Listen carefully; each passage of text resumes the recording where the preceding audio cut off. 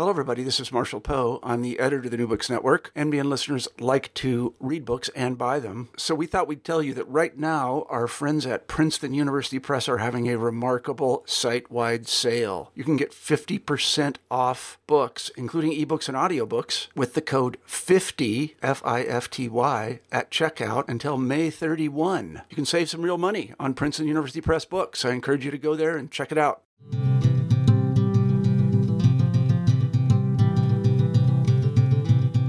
Welcome to Working History, now a podcast on the New Books Network channel, New Books in the American South. The podcast is a production of the Southern Labor Studies Association. Learn more and become a member online at www.southernlaborstudies.org. I'm series host Beth English, and today I'm speaking with Eileen Boris, the Hall Professor and Distinguished Professor of Feminist Studies at the University of California, Santa Barbara.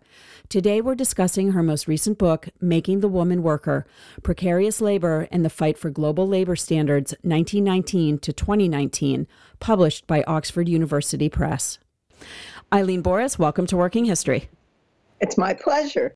Great. First of all, congratulations on the publication of the book. It's been a decade in the making, is that right? Well, I did my first research in 2008, and I was involved with the transnational turn in labor history. I was part of a conference at the journal Labor. It used to be Studies in Working Class History of the Americas, but now it's just Studies in Working Class History, and it has a global reach with associate editors from around the world as well. And we were doing a conference on labor in the state and the transnational turn, and I said to myself, what am I going to research? Right.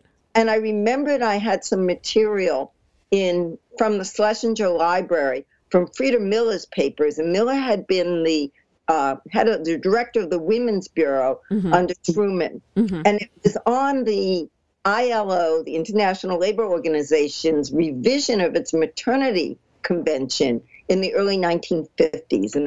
And she was arguing that the U.S. should be involved with this.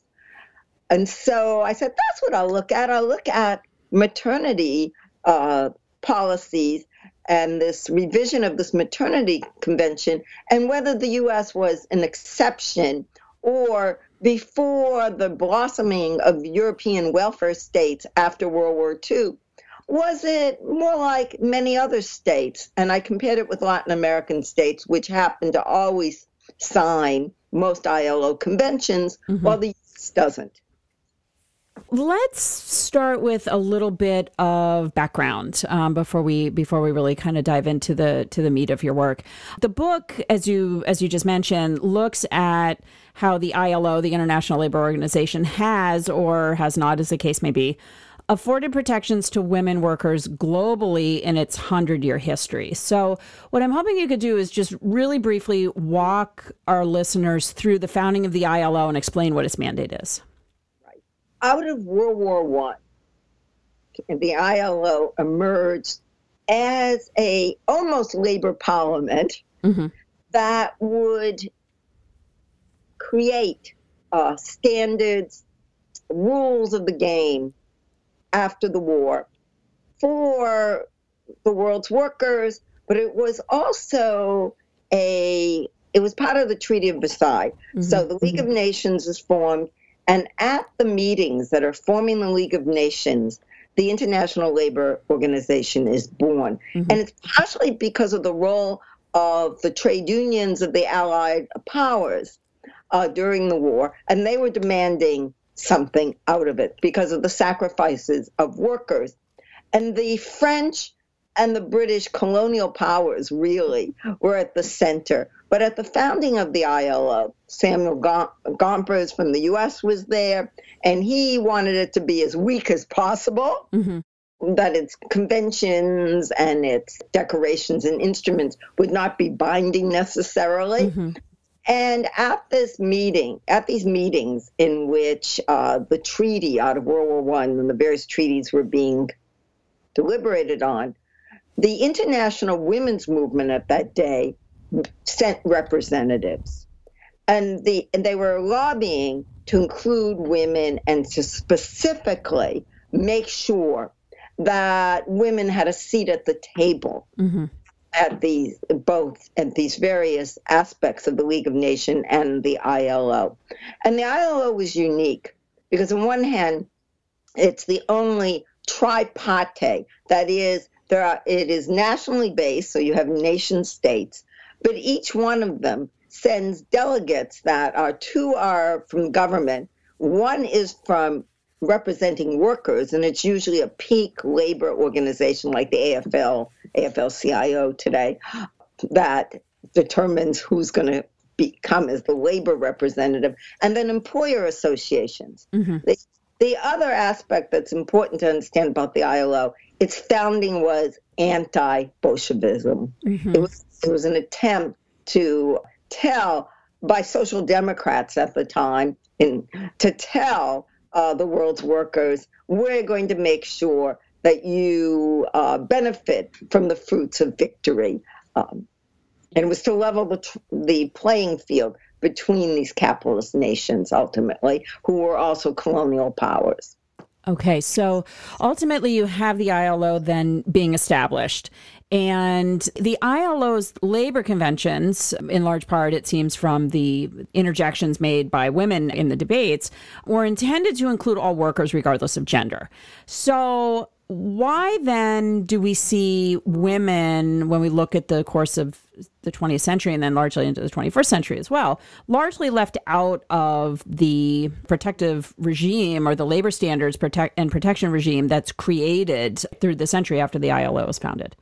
So let me just back up for a minute and tell you that at the International Labor Conference, which is one component of the ILO, these conventions, which if a country ratifies them, they're binding, like a treaty. And then recommendations, which usually have more details but are not binding, and other instruments like declarations are voted on and debated. Labor standards, by definition, are protection for workers. But the woman worker was seen as different from the male worker. And so some standards are special treatment for women, just as there were special treatment for other definitions of dependent people, or people outside of trade unions, like children and colonies, quite frankly, which were always given lesser conventions. So the first answer to, yes, women are included unless they're excluded or treated differently, is that we have to look at the worldwide sexual division of labor. Most of the conventions initially were for industrial workers or workers in extractive industries. Women were not in those jobs. Secondly, so the jobs that women dominated, which were agriculture and domestic work for most of the 20th century around the world, there were not labor standards for that, or for outworkers, except for perhaps in the minimum wage fixing standard of 1928, which was really trying to give some minimum wage, some bottom, some floor for the garment industry, to the extent that women workers were not in collective bargaining, and the idea was they were undermining male workers' rate for the job. So it's the location of the work. It's the sector. And it's what counts as work. Because much of women's work, home-based work, domestic work, care work, was not considered really work in this period. Now, but there were these special, what we in debates in U.S. history and U.S. women's history are usually called protective labor legislation, that just for women, night work, banning women from hazardous substances, and maternity protection, for example. And there's very few of them, actually. There were also special maternity protection for women on plantations, but that was a non-binding early on in terms of agriculture. So these special laws for women only then you have these debates among feminists and within the activist community. Do they hurt women, or are they necessary for women to get equality? And some of these protections are actually not really about the workplace per se, but they're about morality, they're about sexuality, they're about controlling, policing women's behavior. Much of the concern over women out at night is about that. Mm-hmm. Or they're about civilizing women in the global South, and men. Okay, so let's talk a little bit more specifically about domestic and household workers and care workers and everyone that is lumped in with that definition of work. Can you, first of all, parse out for us the differences between productive and reproductive labor, number one, and then two, sort of a two-part question here, how and why is there a perception that domestic or household work and workers occupy a kind of gray space between these two? Well, the definition of work was with paid labor, was with employment. And to the extent that the ILO conventions, which are aspirational by, countries are supposed to make sure that their laws, if they sign on to the conventions, match the different articles of the convention, were based on the white male Western industrial worker, the full-time worker, the unionized worker, and not part-time, the worker in the home, because that wasn't really seen as a workspace, and it also was not seen as a space of labor that was involved in international competition and trade. Mm-hmm. And that was one of the bases to level that playing field between nations. So the home is not looked at as a workplace. It's looked at as a place of privacy and a family. Mm-hmm. And these kinds of ideologies, these definitional ruses, meant that when the work that is supposed to be for the family or done out of love or kinship obligation becomes commodified, becomes paid, that work isn't also seen as real work. Mm-hmm. So domestic workers and other household workers, particularly domestic workers, had a double strike against them, even though the issue of domestic work went in and out of discussions in the interwar period in the 1930s, and there was some concern.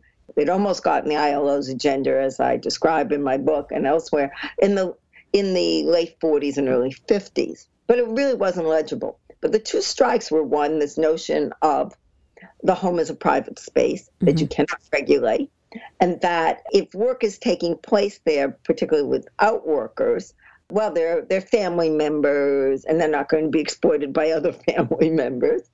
But secondly, it's not a proper subject for an international intervention because it's local, it's intimate, it is not. Now, we know this isn't true because of migrant workers, but this is the basis in which it's dismissed.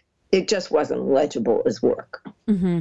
And does this play into muddying up in some ways sometimes what is very neatly categorized as global north and global south, right? When you think of global north as industrialized, as, advanced economies and so forth, and global south as developing or more agricultural, where do domestic and household workers fit into those kinds of definitions of global economy? The third world within, as colleagues have called it. We have uneven and unequal development, even within the global north. And it's really only in recent decades that we've been able to embrace that idea that we have persistence of not quite free labor. We have pockets of what's called underdevelopment. Yourself as a Southern historian, of course, really knows that, that we have many labor systems competing in the industrialized North. And just as some countries in the global South particularly in Latin America, have burgeoning, Brazil, Argentina, Chile, industrial sectors. India has, but we do associate one with underdevelopment because of definitions of development.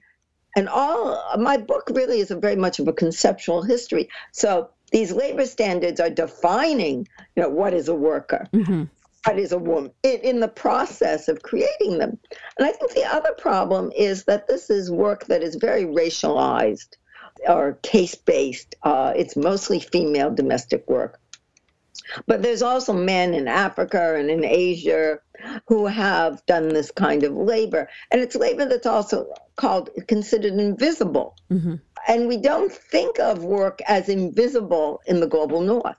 And yet there's so much work over time. As historians, we realize that the industrial norm was not the only labor system. Right. What historically have been the challenges of organizing domestic and household workers and for recognition of what they do as work in sort of that productive versus reproductive sense of the word, and of them as workers? Could you walk us through a little bit of that history of organizing locally and or globally? Yeah. Well, I mean, I'm not the first historian or the only historian who's discussed this, and Tara Hunter and Emma President are written, brilliantly on this, as the late Phyllis Palmer and others. But we can go back and see that there's been forms of resistance from the time there were indentured servants and enslaved people. Andy Urban's work, I think of too, with the Irish so-called Bridget, as well as the Chinese male servant in the 19th century. And there's been forms of, the weapons of the weak, underground resistance. It's one thing. But in terms of formal organizing, and of course Tara Hunter has shown that with the washerwomen in Atlanta, we can, and others are showing it from the early 20th century, Vanessa May. So I'm doing all my shout outs now. By the time we get to the 1930s, there is some attempts to organize. And Dora Jones and the Domestic Workers Local is connected to the building trades, which becomes SEIU. It's not building trades, but it's the janitors, et cetera. What becomes SEIU is actually some of this first organizing, but it's very hard to organize scattered workers who are earning very little.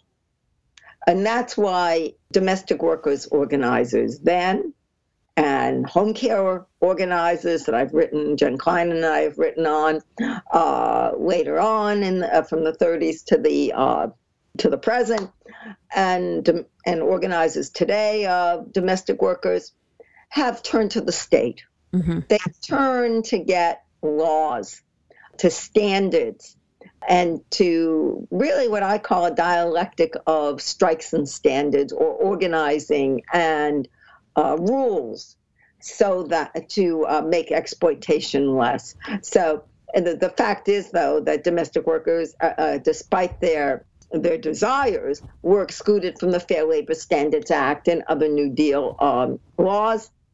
And that was influenced both of the southern wing of the Democratic Party to get these labor standards in the 1930s in the U.S. passed, but also due to these understandings of the legitimacy of the home. And so there's been that struggle throughout in which advocates initially were the ones pushing, but domestic workers were part of civil rights movements. They were central to the Southern civil rights and the Northern civil rights.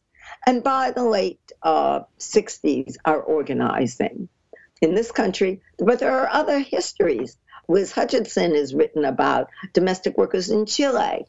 It shows a very rich history of organization in the 20th century, often connected with the Catholic Church and with radical trade unions, But none of these efforts they've always have to be continuous because people drop in and out of the occupation and they're difficult to find, and employers make it very difficult to regulate the home.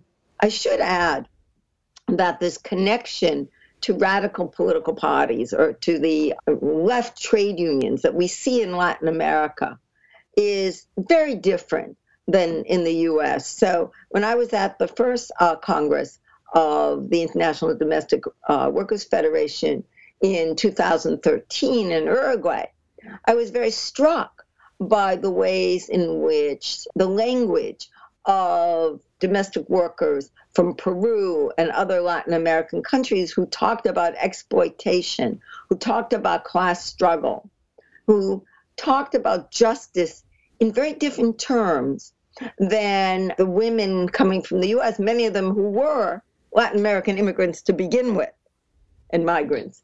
And they talked much more about carrying across the generations and about cross-class collaborations. And that really reflects the different strategies, not the different goals of domestic workers and domestic worker organizers in different countries.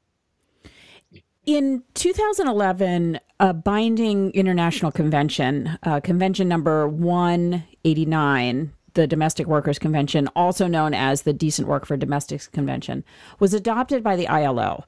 And I'm wondering if you could, again, walk us through some of the organizing and political steps necessary to get to this point where there is an ILO convention directly referencing and directly protecting, if you will, domestic and home workers.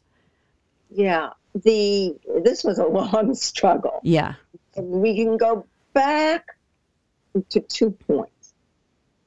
One is the early post-World War II periods, when Frida Miller from the U.S., Florence Hancock from the Trade Union Conference in Britain, and Mildred Fairchild from the U.S., who worked in the ILO as head of their unit on women, who was a former professor from Bryn Mawr, were trying to get with some other people from the British delegation, in particular, one of their worker delegates, Alfred Roberts, to get the ILO to discuss domestic work and perhaps have some sort of instrument. It might not be a convention, but to see that it required labor standards in the post-war period. And the governing body of the ILO does put it as possible subject for action. But then the UN, in the Commission for the Status of Women, but ECOSOC, the Economic and Social Security Council, says to the ILO, we want you to look at equal remuneration, equal pay. And that's a story I told in the book and I've told elsewhere, that involves the Cold War and East-West jockeying and many other aspects, pushes domestic work off of the agenda. There is a specialist meeting about what do we know about domestic work in the early 1950s, but it goes nowhere. Again, in the 1960s, African nations demand the ILO do something about domestic work, which was a sector that was important in those countries, and male workers as well, and that's about 65 or so. And the ILO says, well, we'll do a report. The report finally comes out in the early 70s. It's not high priority. And part of the problem is, well, there's no data. One thing that the ILO serves is collecting information about the world of work. It is neutral, this information, but it's the best that we have. That is, there are assumptions behind the work at all times, but it's among the best data we have globally on a whole range of issues. So it comes out again, domestic work, yes, the conditions are terrible, but you can't do much about it. We can't really regulate about it. And that was the same conclusions in the 1930s when the first study was done by the ILO. You can fast forward to the organizing on the ground by domestic workers in the 1980s. Part of this comes out of the movements of migrant workers. And domestic work, which in the global north, people thought was a dying occupation, A, never did die, and B, is reinvigorated in the 1970s and 80s, precisely with the care deficit, the squeeze from white women's labor force participation, white middle class women, because other women were always in the labor market, and who's going to care, who's going to cook, who's going to clean, and you begin having more and more migrant domestic workers, not only in the U.S., but in places where there always had been domestic workers, like Hong Kong, Singapore. And you begin to have movements of migrant workers. They organize. Women in Latin America organize. And you get a critical mass of activists and organizations by the Beijing Conference in the mid-90s. And there, even I think somewhat earlier, there's meetings and, well, let's have a network of domestic workers. Finally, in the early 2000s, the European trade unions and NGOs and foundations see these workers on the move, and workers come together and they strategize, and they determine that having an ILO convention would be an excellent way to bring local and national and regional issues to a global scale and use the convention to bring it back on the ground for local and national and regional struggles. The ILO already had an opening, and this is the second historical point, in 1996, Convention 177 called Homework comes about, which is the first big recognition of the home as a workplace, and this was for outworkers. And that women, campaigners from India and Britain and elsewhere, the Netherlands, were involved in pushing that through with the help of staff from the ILO. And the turning point was when the International Trade Union Secretariats came on board, particularly what now is the International Union of Food Workers. It's food, commercial, tobacco, et cetera, the service industry, really. IUF. And the IUF has been a tremendous international trade union, and they gave real support to the domestic workers organizing. So having the trade unions, having the feminist NGOs, but having the grassroots worker organizations proved essential, as well as Juan Somalia, who was the Director General of the ILO, Manuela Tomei, who is connected, the head of conditions of work, and who had inside people and outside pressure that brought the domestic workers to the agenda of the ILO. What have the practical outcomes been of Convention 189? And sort of a sub question to that, what is necessary to take an ILO convention from something that's aspirational, which you hinted at earlier, to operational? Well, and let me just say, it was very dramatic when the domestic workers had their breakthrough for two reasons. One is they got around the tripartite organization of the ILO, and this is important for the future, actually, because NGOs don't really have a voice at the ILO. They're observers, and sometimes if they're authorized observers, they can speak at the beginning of the International Labor Conference. Sometimes they can speak in committees.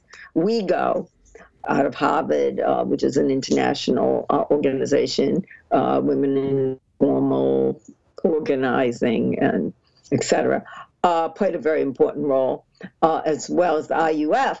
But the domestic workers found ways first to get their members, their activists, actual workers, on delegations, on national delegations as advisors or as delegates, actually, and appointed to the committee. But they also used messaging, signs, demonstrations to be a presence in Geneva. And the ILO had never been lobbied like that before. So they took the tactics of a social movement, and this is important for the aftermath as well, and brought it to Geneva.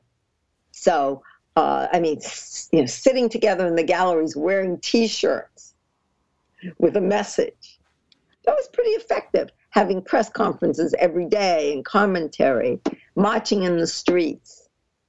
And they did things like singing and disrupting, and they got chastised for that. But they really broke through the staid ILO. And at the very end, when the conventions passed, a banner came down. And now it's on to the ratifications. There was a movement 12 by 12. Well, they didn't quite make that, but the convention now has about 26 signatories. The Home-Based Labor Convention from 1996 has 11.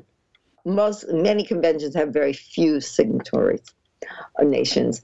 And by the way, all the employers voted against the Home-Based Labor Convention and essentially walked out trying to stop it. Their role is to be in the committees to water down and run out the clock these days, which is a challenge, I think, for people who adhere to the historic structure of the ILO, having employers having a seat at the table too. But it's increasingly being governments and the worker delegates, and the worker delegates have been representatives have been more open to the informal sector and workers which are not in the peak labor organizations of the nation states. Well, the IUF and the ILO itself and others help fund then campaigns in states. So you take this convention, and this is what the various domestic worker organizations that were at the time the International Domestic Worker Network, which became a labor federation run by women and dominated by women in 2013. And they went to countries and had their campaigns, and these campaigns for ILO ratification were useful in organizing workers in their country and trying to change the law. Uruguay was the first country to sign right away. The U.S. hasn't, probably won't. But it was very, very brilliant kinds of ads or information commercials by the National Domestic Worker Alliance here that would say, first New York, then the ILO, California will be next. So using the fact that there is this international standard on the local level, South Africa, Brazil, a number of other Latin American countries, a few of the European countries, Philippines, have signed this convention. There's been 26 countries that have as of now, and it's on the ground. So it's an attempt to then improve the laws. So it's been used that way, but also used for organizing. And it's enforcement of the laws. So you can say, you see there's an international convention. You're not alone. What are the takeaways and lessons of this larger story that you tell, this 100-year story, really longer than that in some ways, that we can take away, or that you unpack in some ways, in terms of where the global economy is moving, and especially when we think of the gig economy, the precarious labor economy, that's becoming more and more entrenched and normalized? What can we learn from this history of making the woman worker and precarious labor around homework and care work? I mean, I'm a historian, but this is what I take away from the history. In the last chapter of the book, I talk about the the future of work, as the ILO is formulating it for its centennial, for its 100th birthday. And the way in which care work, both paid, unpaid first and then paid, sits at the center, the care work economy sits at the center for the future of work. Because it seems to me at the last analysis, the regulation of women's labor under labor standards, it's really about allocating women's work, whether in the home or other workplaces. And so if you make it more difficult because of lack of social support for women to enter employment on decent terms, then you're cutting off a labor supply. And so the ILO really gives permission to governments to figure out where they're going to put women's labor. So part of this is to improve childcare, if there is going to be digital work, to make sure it comes out of labor standards, to have flex time and space, etc. Pretty much the work and family agenda that we think of. That's one component of what they're doing. Secondly, is since 189, there's been a new convention that was just passed in June. And that's 190, and it's about gender violence and sexual harassment for men and women in the world of work. So there's an attempt to say that this is discrimination as well as a health and safety issue, and that the workplace should be safe for all kinds of people. And there was a debate of how specific the convention and the company recommendations should be. LGBTQ people were originally named, and then they didn't name anyone because there were some countries that didn't want LGBTQ people named, but they are included in that notion of gender violence. And then the third component of what's being done is looking at the global supply chain. Can you regulate it? And here, two of the rubs that are really challenges for the future of work come about.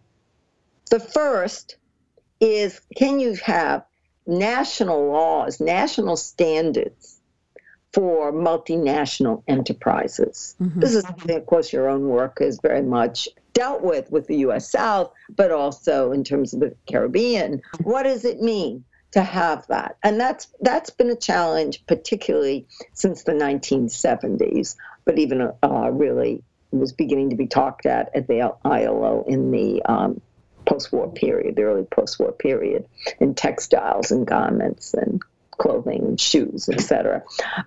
So that's one issue. The other is the ILO attempts to have standards.